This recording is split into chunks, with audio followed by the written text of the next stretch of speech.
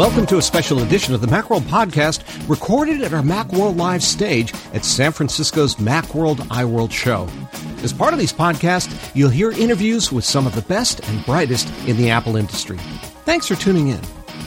Hi, everybody. Welcome back to the Macworld Live stage. I'm Macworld Senior Editor Dan Moren, and I'm joined by two very special guests. To my right, Rogue Amoeba's Chief Executive and Lackey. That's still the title, That's still your title? Paul Kafasis. Hi, Paul. Welcome to the stage. Thank you. And to my left, a man who needs no introduction. To my left. I'm out, everybody. Thanks. John Moltz, a proprietor of a very nice website, whose other credits include wonderful sites such as Crazy Apple Rumors and, there's a fan. One fan in the audience. That was before your time. You're not even that old, right? So we thought we'd just sit up here and talk a little bit about Apple's past, present, and future, probably with an emphasis on the future, because everybody is really most interested in what is Apple going to do next. Really, we've all seen the past, right? Many of us have been here for 30 years in these exact chairs. I'm living the present right now. And it's over. Yeah. So you want to know what's going to happen next? I guess, yeah. All right, well, let's kick it off with that then, which is, so I think the two things that we obviously hear a lot about are Apple wearables is one of them. So I wanted to start by talking about that. Do you think that smartwatches are the way of the future, and if Apple does not make a smartwatch in the next 2 months, it will cease to exist? John, spots on you. Short answer, no, with a maybe. Long answer, yes, with a but. Wearables are already here, Dan. I don't know if you've noticed. I do wear socks and pants. You are also I'm of the three of us, you are actually wearing a wearable.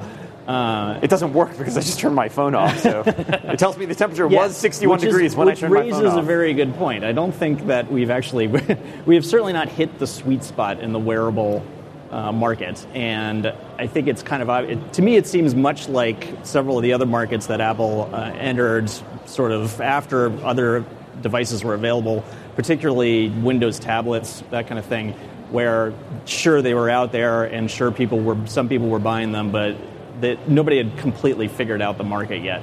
And it seems like that's kind of what everybody is waiting for. They're hoping that Apple's going to come in and make something solve the problem and make something that makes sense and actually, excites people.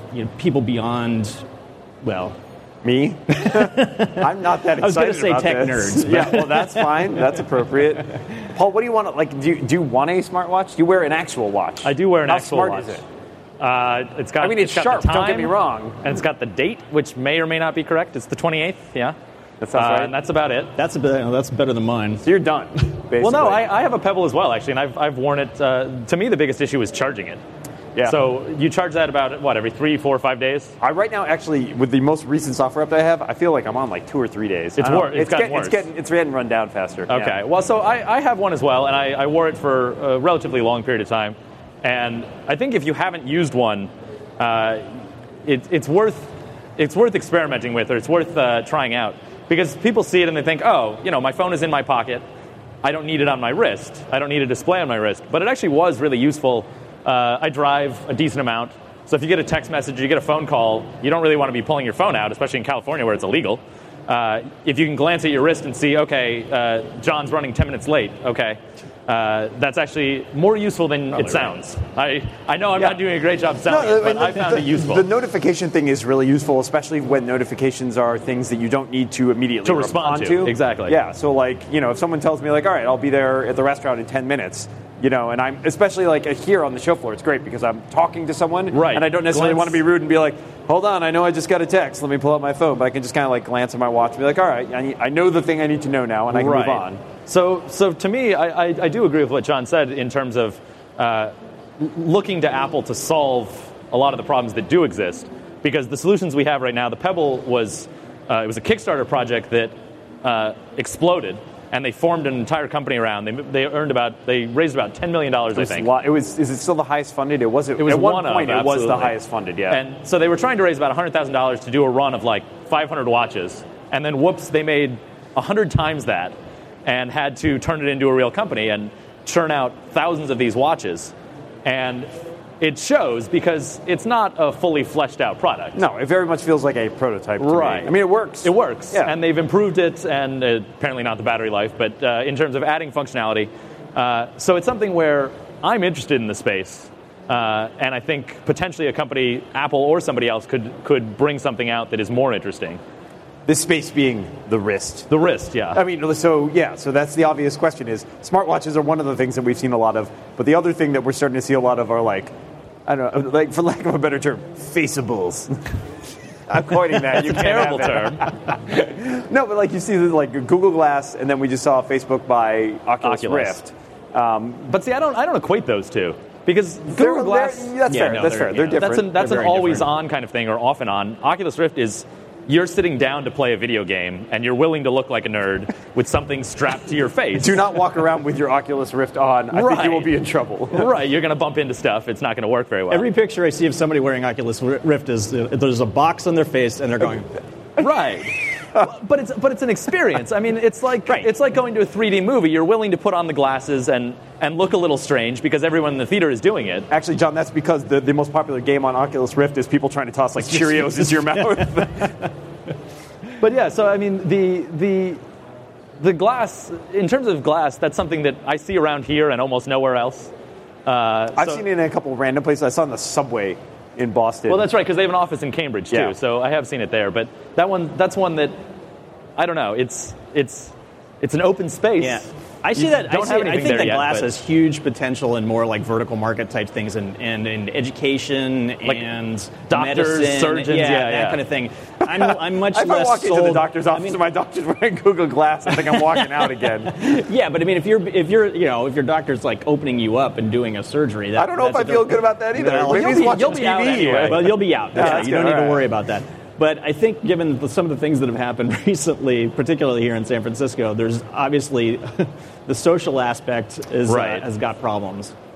Yeah, I don't know. I've used it briefly. Right. We've all tried it on a bar, passing around. Yeah. Right. But it doesn't seem to me. It's got a high bar in terms of socialization to like get past. Because you have all these questions like, is it on? Is it recording? And then you have the people, like, it makes that game where is that person walking down the street talking to themselves, like on their Bluetooth headset? Are they on a Bluetooth headset or are they insane? Right. It makes it a little easier because now you know that with the Google Glass on their face, they're insane. Right. So it's a lot faster. So I don't know. The wrist does seem much more natural to me for like a wearable space just because it's less obtrusive when it comes down to it. But I don't know. See, my problem with the wrist is this is what happens every time I look at my watch. And so you're looking at your sleeve cuff. I am looking at my sleeve cuff. So in order to actually look at my watch, I have to go. I need a smart sleeve cuff. That's exactly right. Yeah. I have to go like this, and then I'm going to be spending like minutes swiping at the screen. And your watch already doesn't even do anything right now. And you're doing that. I know. I look like an idiot. You don't feel at least a little bit like Dick Tracy or something? But I mean, it's not like you don't look like an idiot doing this. We just all do it. Right. No one's paying attention to you. Right. I mean, if everyone had a smartwatch... I look like an idiot because my watch is not actually a smartwatch. Well, right. But I think, it doesn't seem any less natural to me to have it here than in my hand. Yeah, I mean, that's reasonable. I mean, so my big question, though, is the applications. Like, you're saying, I'm going to be sitting here, like, looking at this, but my question is, how much are you actually going to be doing? Right. Like, you're not, like, tapping out emails on your wrist, probably. Well, right, so the biggest one right now is, like, the Galaxy Gear watch. Yeah. And when they show these commercials, in one of the commercials, someone has their phone, and they see the phone call, and then they turn to their watch to take the call. And I don't understand but you have your phone in the hand. You have it. You're literally showing us the phone, and then you're going to take the call with your watch. If the phone were in the pocket, that would make a little more sense to me. That's useful. Right. But so I think to me, like we were talking about, in terms of notifications and passive notifications, like who's calling me, okay, I don't actually need to take that call. I don't even need to pull my phone out. Or, I got a text message that someone is telling me they'll be a few minutes late. Passive things make sense. In terms of actively interacting with it, I'm not sure what a useful application would be. Yeah, I think that the big part of it that we're not really seeing, at least in the Pebble, is, and the Pebble does have some of this like sensors in it. And I think it has an accelerometer in it. Yeah. But it doesn't. There's not a lot of stuff that uses that yet. And so I think that's the other question for me is Apple spent a lot of time taking with its mobile devices and even with some of the like laptops and things like that, building in these sensors. Like the iPhone's got like light sensors, and ambient light sensors, accelerometer, gyroscope, all this stuff. And it seems like, well, you can use that to collect some interesting information. And so this is why I think, for me, I feel like maybe the fitness application, we've seen a lot of fitness bands, your Fitbits and your Nike Fuel Bands and things like that.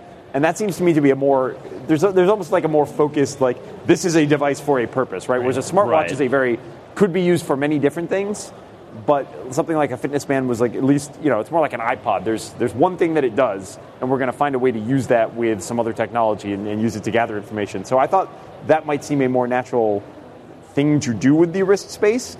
But I don't know. Do you think that's something Apple's likely to get into, like the fitness realm? Well, it's certainly something that Tim Cook is personally interested in. So, maybe. I wonder what longevity that has with the general populace. I mean, how many people really need a device on their wrist all the time because they're so concerned about fitness? I'm not one. In America, but I'm not one of them. I'm not working out so much that I really need to be tracked all the time. Oh, you need to be tracked all the time for other reasons, but not for fitness. But Paul, you're a runner, right? Right. I mean, is something like that useful or intriguing, or do you use like a fitness thing? Or I have a Fitbit that I wear, and I'd prefer if it were combined with something else. Yeah, well, that's my problem. Is I had a Fitbit, but like wearing it on my wrist next to like either on the other wrist and a or Fitbit on, and so as a part to something else, I think it makes more sense. Right. Well, but it's not. There's not much in there beyond. It's a sensor, right? Like, there's no reason you shouldn't be able to put that in something like a smartwatch. Sure, into a watch, yeah. I mean, the biggest issue for me is that the newest iPhone has the M7 chip, right, which is an activity tracking chip, basically. And there's applications that can tell you how many steps you took as long as you had your phone with you. But if you're running, swimming, biking, you don't necessarily have your phone with you. Or if you do, you got bigger problems. Yes, you should not have it swimming. Definitely. And so it's something where if you do want those tracking, those pieces of tracking information, having a dedicated device makes more sense. Or having, because I wear a watch all the time. I don't have my phone with me all the time. Right. I have it with me most of the time. But if the watch were capable of doing what some of the Fitbit did, some of the same things, that would, to me, would be more useful. Yeah. No, I can see that. I mean, I think that's an interesting question, is how autonomous is this device? Is this something that is merely an accessory to your iPhone? Or is it something that is in and of itself kind of like a device that's a computer? I mean, I think it seems to me it makes more sense for it to be something that your phone is kind of the hub of all these devices that you might have on you. Yeah. But I don't know what other devices people might be looking at. There's been a lot of talk of things like health-related, not just in terms of fitness, but in terms of like glucose monitoring or heart rate monitoring, blood pressure. I definitely want to wear a blood pressure cuff on me all the time. Just like, I think that looks randomly inflating. And, what's going on there? Don't mind. It's just. But I think this is the idea that interests me the most when it comes to wearables. It's the idea that you're going to have possibly multiple pieces of technology that are going to talk to your phone, right, and are used as sensors or other ways of gathering information that your phone is then going to, amalgamate into one central location. And there's been some talk and some rumors about this idea of a health book app. Yeah, sure. Which seems intriguing to me. I don't know if that's something that most people are interested in, but then again, there's an argument that most people weren't interested in backing up their data on their computer, right? Until Apple made it like, all right, we're just gonna make this a thing that everybody does. Yeah. So I don't know, is that a solution in search of a problem, or is there actually an issue there? I think there probably is, but again, I still think that there's got to be some other general purpose hook to the device in order to get a broad swath of people interested in it, because I just don't think that. I mean, otherwise everybody would own a Fitbit right now, and the Fitbit does pretty well. It does pretty well, but it's not it's not like a cell phone. I mean, so it has to play some sort of bird-related game. Apple doesn't target little tiny, other than maybe the Apple TV. They don't target little tiny markets like that. Oh, thank you for a segue. That's what I'm here for. Yeah, well, I mean, that is the other sort of major thing I said at the beginning. There are two major things that people seem to be talking about in regards to Apple today, and one of them is wearables, and the other one is television. And the Apple TV is an interesting case because, as you're saying, it seemed like a niche device. Certainly when it started, it was a very niche device. but over the past several years, it has increasingly become more and more popular to the point where it seems to be developing into a viable business product on its own. And so I'm kind of curious where you guys think that might be going. Do you have an Apple TV? A couple. How many do you need? I could actually use another one, but I have two. So I have two and need three. I have the really old one, one of the silver ones, with an actual hard drive, and then the newer one. So I mean, my experience with my Apple TV is I really like it, and over time it's become more and more the device I turn to when I want to watch something streaming. I think I was talking on a panel the other day, and I'm like, I have like 7 devices connected to my TV that can all play Netflix. Right. Everything can play Netflix now. Yeah, pretty much. Some of it can do YouTube. Some of it can do Amazon. Some of it do like Hulu. Right. But my question is, where does this go? Is this device, in its form, like Apple's going to keep making better and better software for it? Or do you think there is an opportunity for the hardware outside of the way that it currently exists? You mean like an actual television set? That's one theory that a lot of people have. I don't really see a lot of benefit to them. I mean, because it's commodity hardware. The TV set itself is just a screen. Right. They could barely concern themselves to update their monitors, let alone. Now they're going to start making television sets. That doesn't seem like it's really a likely thing to happen. So I think the real trick is the content, is trying to get, ideally what you want the Apple TV to be is like a fire hose full of content, just like spraying the user in the face constantly. That's very, very vivid. Yeah, and right now you're stuck with that home screen that has like 10,000 icons on it. And they keep adding more and more. They keep adding more and more. Like there's an MLS app on there, I think, that I have no interest in. There's an insane number of really specific channels that I will never watch. The wrestling app. Yeah, I mean the key really is to try and do away with those channels and get people easier access to what's behind those icons. And I want to watch Arrow, and I don't really care where it's coming from. I'm using to watch Arrow. I want to nerd out for 45 minutes, and damn it, I want to see it on my Apple TV. Well, that makes a lot of sense to me, because what people don't really go on there thinking like, hey, I really want to watch Netflix even. Sometimes there's browsing and there's an element of that, but people go on because they want to watch something in particular, specific movie or TV show, and so the amount of time it takes to find some of it. The service I end up using, the Can I Stream It, which is a service where you type in the name of a movie or TV, and it tells you which services it's available on. Right. I've had some issues with it. It's been wrong a couple times. So that's because things come in and out of the catalogs and all those places. Yeah. But it seems like Apple really needs to have something like that, where it's like, okay, I want to watch the Avengers, and where can I get them? I don't want to spend time going through every single app and checking, even to see I could get it for free over here, or I could pay $10 for it over here. Well, so I have Apple TVs, but I also have Roku's boxes, and Roku, up until recently, did not sell any of their own content, whereas Apple built this as a way originally to say, buy our content and then play it on your TV with this device. And the mindset that you enter into that market with is totally different if you're saying, we want people to purchase through our store, or we just want people to be able to get access to content, which is what Roku is saying. Right. So Roku has a built-in search from the home screen that says, I want to watch the Avengers, and it says, okay, it's on Netflix, it's on Amazon, it's on Hulu, right. And it'll just let you pick whichever one you want, and it'll show you the prices. So it has exactly what you're talking about.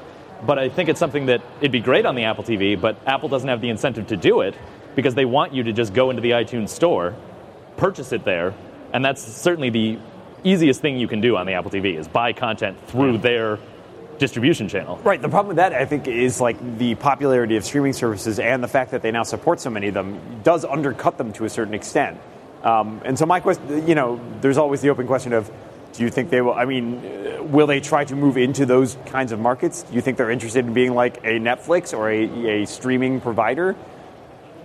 Have they gotten any? They have rentals, I guess. Yeah. They don't have any subscription based. The thing that always comes to mind for me is that, so we constantly hear, when the iTunes Store first came out, we got all the milestones on music. We've sold this many songs, people have downloaded this many songs. We get on apps too, right? We've had this many downloads and apps. You never hear about television shows or movies. They very rarely update those numbers. And in fact, they started doing it at the beginning when they first released them. And at some point within the last couple of years, I went back to look, and there was very little information on exactly how much stuff they sold, which leads me to believe that it doesn't do very well, because if it did well, they would talk about it. Right, sure. Yeah. And so I got to think that that's part of the reason they decided to open up the Apple TV to other providers, is thinking like, well, at least they'll be using our box, and they might, buy some stuff from iTunes. But that it also, I think that the secret weapon of the Apple TV has been AirPlay, which is just a huge technology. I feel like this in terms of expanding their ecosystem. People are buying boxes so that they can do stuff on their iPhone or iPad just send it to the TV. So I think that's got to be a big part of where they're going with this. But it seems like while they're working on that, they might be interested in trying to get revenue in other ways there. One of the features I saw noted about Android Wear is the ability to stream information from your watch to your television set. Like the time? Yeah, right. What am I going to stream from my watch to the television set? Somebody wants it. Somebody out there is like, that is the coolest thing ever. Right. I don't know. I have a Chromecast, which I've used like a handful of times, and really, I find it most useful because when I travel, it's actually something that you can like carry around and plug into a TV. But it's much jankier than like the Apple TV, which has a much nicer interface for my part and can do more stuff. Well, you have to use another device. Right. You have to have. You still have to have internet access on another device, and then like right. cast stuff to it. I don't know, but it does seem like the living room is a battleground for Apple. It has been. Well, it has been for a long time. I got to write that down. But they've been talking about this for years, right? And the Apple TV has been around since 2007. It was when the iPhone was introduced. They also introduced the crummy hard drive-based Apple TV. There was an iTV, like they previewed it like months before it came out, and then they had to change the name eventually. Right. But it's gone through a whole bunch of incarnations, and I kind of feel like it might be due for another revamp. Because the whole thing with if nothing else, Apple is big on UI, and the UI in the Apple TV is terrible. It's no good right now. It's really bad. Because you have like 40 different channels that the only way to get rid of them... nothing is on, Paul. Nothing is on. The only way to get rid of them is like the parental controls. They recently updated that. It's actually easier. You can like tap and hold on it now, but it's still really obscure because you're using like a hardware remote. Like you tap and hold, then press the play button, which is the other problem. The default experience is still to have 40 channels that you don't really care about, most of them. Yeah. It seemed like a year or two ago we were talking about the opportunity for the Apple TV to be more like a game console. But nobody seems to be talking about that anymore for some reason. Everybody seems back on content, and I'm not exactly sure. Well, the game thing I thought was interesting because on the one hand... If we just gave up, or if... It was predicated on additional hardware. Yes. Right? You needed some kind of controller to work with this. Whereas content, obviously, you just need a play button. Yeah. And that's since they haven't updated any of the hardware. What do you use, right? Do you a lot of people are like, oh, you just use your iPhone or iPad. Have you ever tried to play a game like on the TV using your iPhone or iPad? It's not really a good experience. When you're not looking at it, it's because the touchscreen is based on like you're looking at the screen and pressing where you're seeing. If you're looking at a monitor, unless the controls are really simple or like motion based. And I think the best game that I've seen for that is The Incident, which is our friend Nevin Mergen's game, and it's basically like tilt and tap, right? Yep. You don't need to be paying attention to what's going on, right? But otherwise, there's a certain argument for like something like a Wii or something where it's like, all right, it's all motion based, but it's a hardware game controller, much like a hardware keyboard, is in many cases superior, I think, to what they're offering. So I don't know what kind of games they released that specification or whatever you call it for hardware, iOS hardware controllers, and some people have they've come out with a few of those, but. They're not at all popular. No, they're not that great, and they're still expensive. And it really, it has to be something from Apple in order for it to. Well, and you got to use it too, right? I think the problem with that as an accessory is it's something else that if you want to play while you're on the road or something, you got to pack something else. Whereas the nice part of the iPhone is I can just I have it with me all the time. I can just pull it out and play games on it. And if you're sitting at home, then the argument is, well, is there an experience here that's so much better than like my other game console or my computer or just playing it on my iPhone or my iPad? And I there might be a few games that can really capitalize on that idea of, especially I think things like party games where it's like one central screen that everybody's looking at and then everybody has like a screen, and there's some interaction there. I think someone will come out with like, some really clever games for that kind of things, but that's still, it's a small niche of the overall gaming it's not stuff. Turning it into a gaming console. Right, absolutely. It just happens to be something that it can do at that point. And historically, Apple and games have never, they fell into it on iOS by accident, right? Until the App Store. So I don't think they've really ever embraced gaming or thought that that's a big part of where they're going. So speaking of iOS devices, I want to touch base on, obviously, the iPhone, which is something you might have heard of. I don't know if you're familiar with it. Is the iPhone, has it reached its perfect state? Is there more improvement to be made? I'm just we've seen a lot of iPhones in the last few years, and certainly from the outside, they have not changed much in the last 3 or 4 years, right? We've gotten a slightly taller screen, right. But there have been increasingly just more and more subtle refinements, I feel like. Is there another big quantum leap to be made there? Are there people crying out for something that is not being delivered in the iPhone? A larger screen, perhaps? I don't know. I mean, I'm kind of curious to know if you feel like... Well, I don't... I wrote a rumor parody site for 6 years, so I don't put a huge amount of stock in the rumors, but it seems likely that they'll probably come out with a larger screen in the fall, at least one device. So there's been speculation that they'll really actually release 2 larger devices in the fall, but I would... Do you feel like a bigger phone? I like to split the baby and say just one. Just one. Do you feel like what is the opportunity in your mind of having a larger screen phone? I don't care, personally. I really don't. I mean, I'm done with you. Paul, what is it? There's a question. Who here wants a larger screen iPhone? All right, we've got 1, 2... No, you don't. A few. All right. All right. Fair enough. Which I've experienced. I have experienced that. Yeah. So certainly, anyone who's doesn't have perfect vision, the bigger the screen is, the better off you're going to be. Right. But the trade-off is obviously how easy it is to carry around. And I mean, we've seen some of the Galaxy devices that it's like a it's paperback comically book. large. Yeah, you're holding up to your face. So it's interesting to hear. I think Wall Street demands a larger screen. Well, great for them. Yeah, right. But that doesn't necessarily mean that that's something Apple should or needs to do.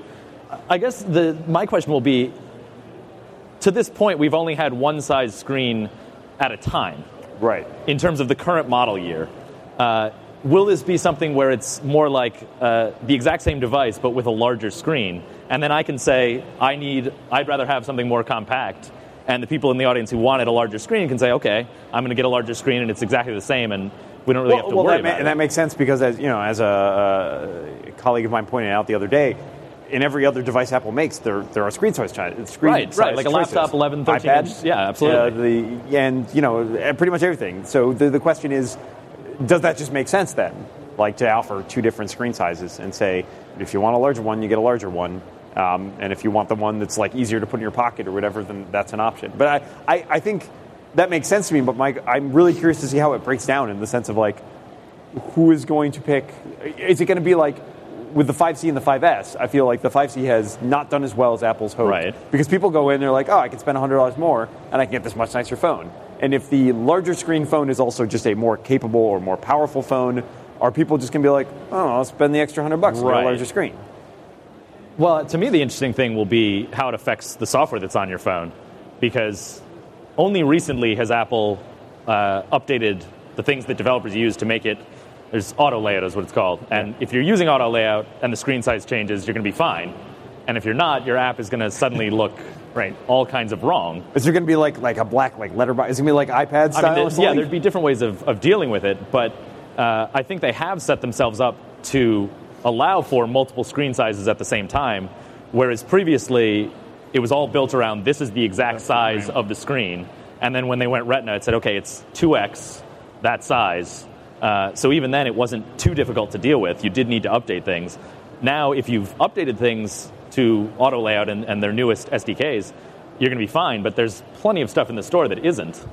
Well, and this is a frequent criticism of Android, right? Is that there's a million different screen sizes. Yeah, 30 different sizes. Right. And so now if you're maintaining an iOS app and you have to do it on, a Retina iPad Mini and a Retina iPad Air, and the resolution. Apple has addressed this. It's just that it's happened recently, so it'll be some time before apps are updated to actually accept that. But I think it does point to Apple potentially saying, you know what, we have a 4-inch screen and a 5-inch screen, and just take your pick, and the apps will look fine on either one of them. Is there anything else in besides just a larger screen, that you really feel like the iPhone is lacking? Is there like a capability, like either on something that you've seen on another smartphone or just a feature that you've noticed yourself missing? Battery life is always... I don't have as much problems with battery life as other people I know do. Well, you don't leave the house very much. So. Well, it's true. It's true, I don't. But that's always I think that's always a big plus. If they could have an iPhone that had the battery life of an iPad, that would be... What about you, Paul? Is there anything that you felt lacking from your iPhone life? I don't know. I see a lot of things that are on various Android devices that get made fun of. And which was it? One of the Windows phones that had a kickstand? Yeah, the Surface has a kickstand. Right. I don't know if one of the phones. I actually think that that's an interesting idea. At least I think there's a lot of interesting ideas that are not necessarily implemented that well on other devices that could potentially come to it. Nothing off the top of my head, springs to mind that it absolutely needs to have this. But I don't know if you've gone over. There's a booth over there where they've got the thermal camera that attaches to your iPhone. I don't need that on my. That does not need to be standard. That doesn't need to come. Well, it's just so funny because like when I asked what would you have on your Dream iPhone? John's like, more battery life. Yeah, that's like wow, that is some sexy technology there. Well, that's annoying, but I carry I come here and I carry around that extra battery pack. Right. So yeah, I mean I do the same thing. I carry around a battery case. It doesn't have to be sexy, Dan. It just has to be important. Well, what about the iPad, as long as we're talking about iOS devices? Again, I think the iPad is a pretty great platform, as is right now. I have a first-gen iPad mini, which I really like.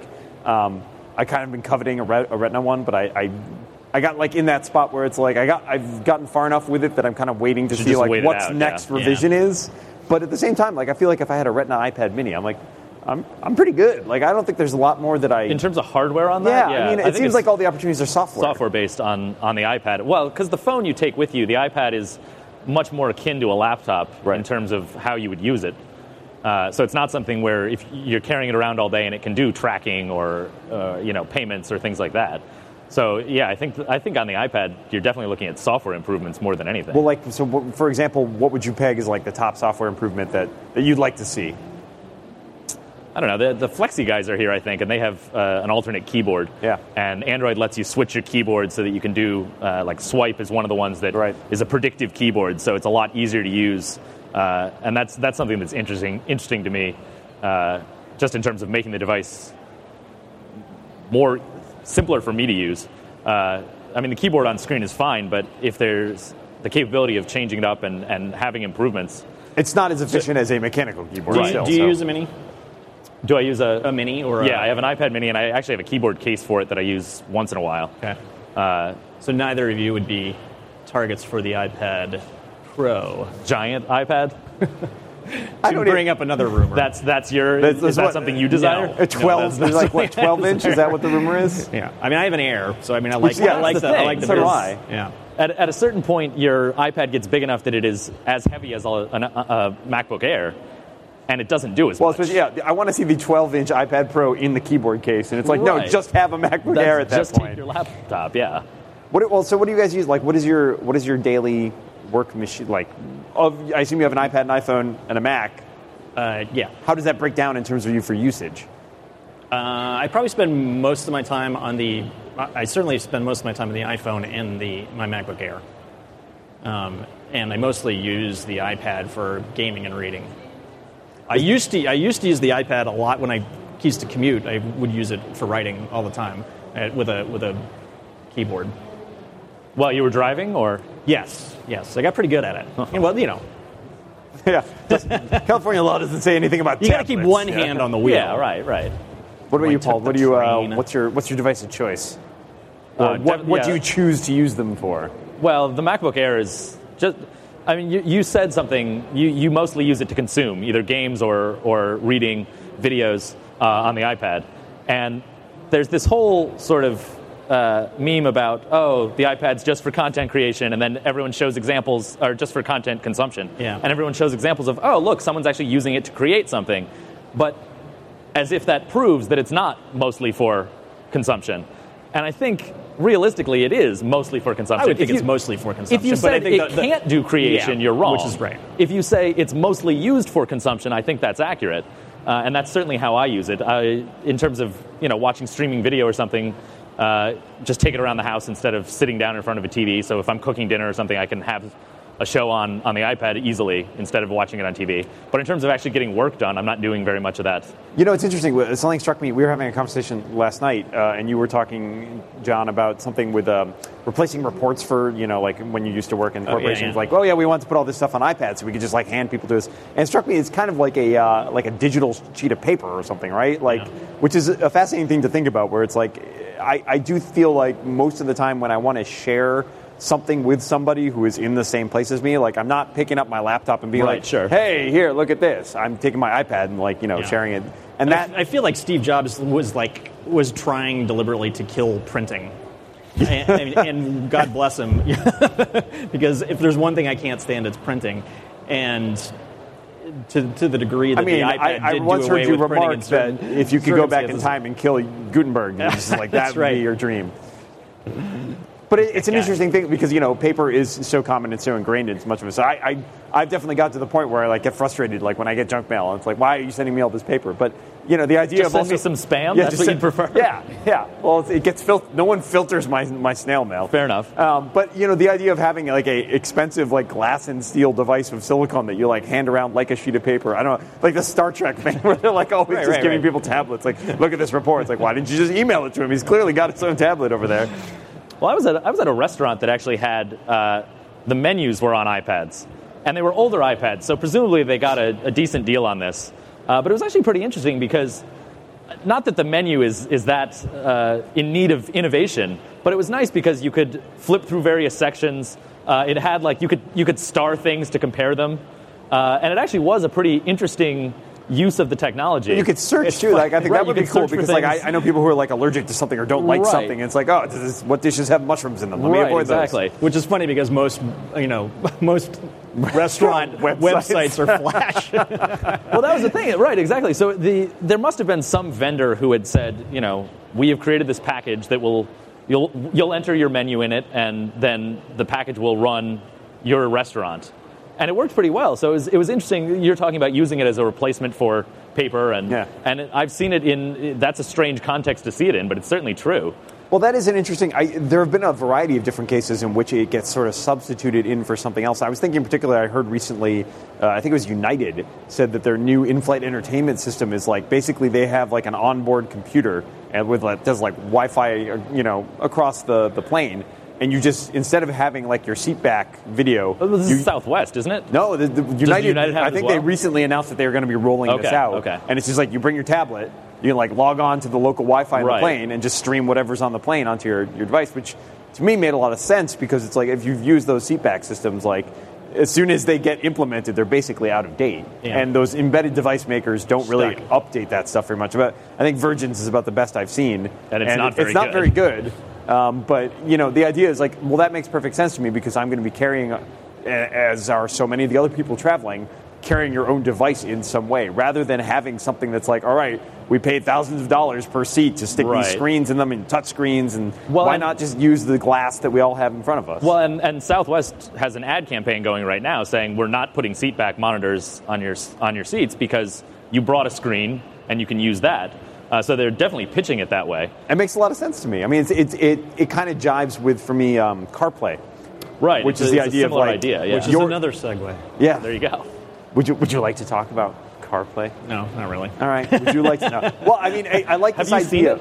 I have not seen it. I've seen the videos. I've only seen things online, yeah. Yeah, I love the idea. You weren't at the car show in Munich I was not or wherever Munich, it was. No, I love the idea because I have a car that I bought fairly recently that has a really craptastic in-dash system that I hate it. It's really bad. It looks like it was designed in the 1980s. There's a scroll bar, and it's I guess I could drag the box on the scroll bar, just repeatedly tap this arrow. While you're driving? There's nothing better than going through a scroll bar of oh yes, let me look at my collection of 10,000 songs. Right. Slowly scroll through until I find the one I want. Yes, I can see how I will be doing that all of the time. But that's the thing. It's you've got that touch screen area, which to me you really shouldn't be trying to use that and driving at the same time, and so then you're back to the on-wheel controls, right? Or something like Siri.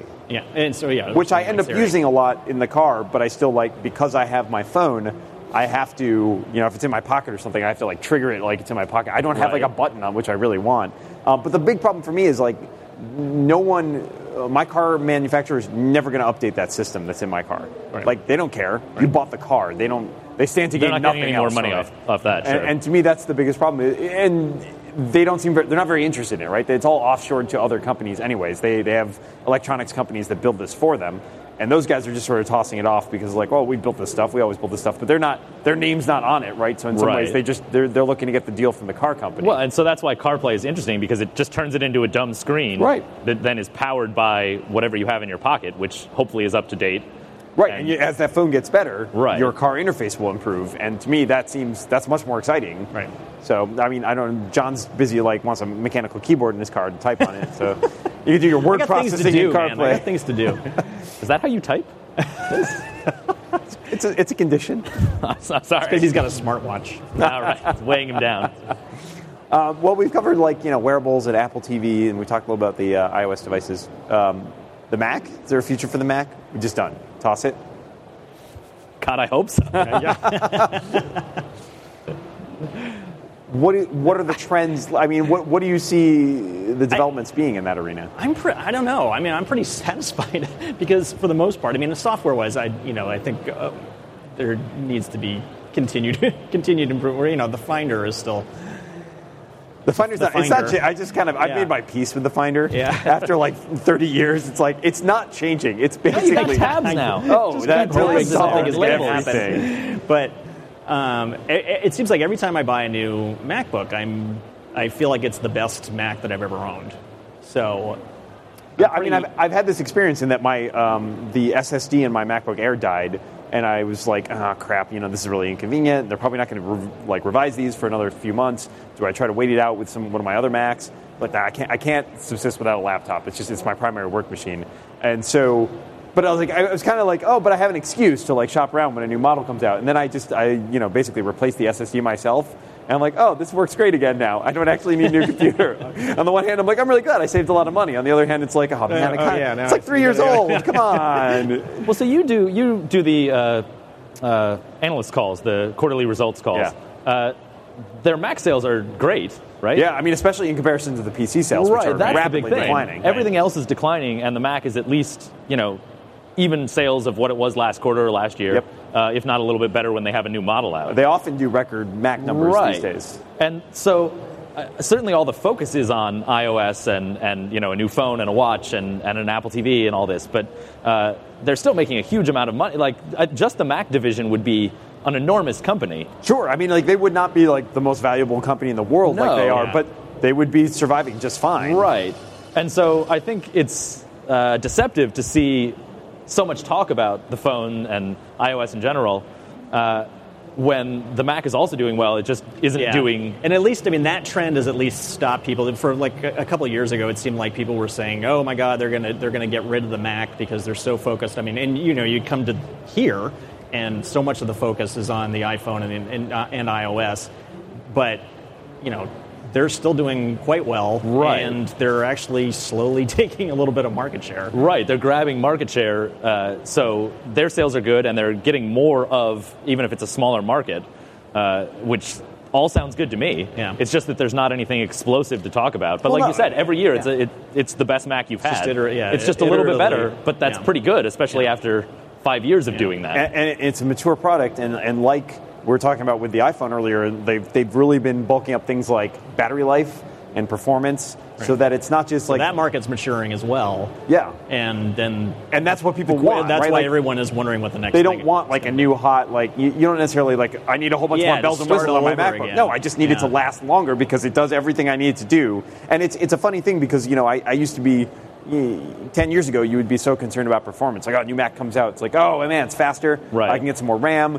I've not updated the RAM in one of my Macs in a long time, and half of them you can't. But it doesn't. You can't do it anyway. It ends up not bothering me, and not only that, but someone asked me a while back, oh yeah, you got that MacBook Air. Which processor do you have in there? And I was there was a time where I knew all of the specs off the top of my head. I'm oh geez, is it a 2 gigahertz? I don't remember. It's Intel Core. to do something. And I realized it doesn't matter. Right. Because at the end of the day, I'm not doing anything that taxes it so much that I'm like, oh man, I really need a faster processor. It's really fast for the stuff that I do, which ends up being like stuff that most of us do: email, web browsing, word processing. Well, and mature is the word for it, as you said, and again, that's not sexy, so nobody wants to talk about it. But then it leads to. But the problem is that leads to thinking the opposite. That because it's not, hot news, it must be bad news. Right. And that doesn't have to be true. Like as we said, if you look at the numbers, it's great. It's incredibly stable. It's stable, exactly. Yeah. So I mean, I think that it seems like the Mac still has a long continued life ahead of it, and for most of us, we all seem to use it day in, day out, right? Like, I mean, I could survive. Let's do another. Who uses an iPad more than a Mac laptop or desktop now? One couple, yeah. Two, so yeah. I've seen a couple, but I think, and this is not necessarily representative of the general public, but there's this idea that the desktop or laptop is going away, and it doesn't seem that way to me. No. It seems more like you're spending some time with a phone or an iPad, but you're still doing a lot of work on an actual proper computer. I think the thing it comes down to for me is that I think about it and like, all right, if you took my iPad away, that would suck. It would be inconvenient. If you took my iPhone away, it was like, that would really hamper some things I need to do, but I get by. I've left my phone places and forgotten about it, and there was a time I didn't have a cell phone and I got by just fine. If you took my Mac away, I can't work. Right. Like, there's basically a whole bunch of stuff that I can't do at all. And for me, that's the most telling part of it, is that that's still the backbone of this company. Even if it's not the product that's the hottest, newest product, it's what it was built on. So, and that seems that's why it's still a Macworld. Wow. Good night, everybody. That's the end. That's it. We're out. Thank you all for coming. I'd like to thank my guests, Paul Kafasis, John Moltz. Please enjoy the rest of the show and the fine content that we have coming up on the Macworld Live stage. Bye.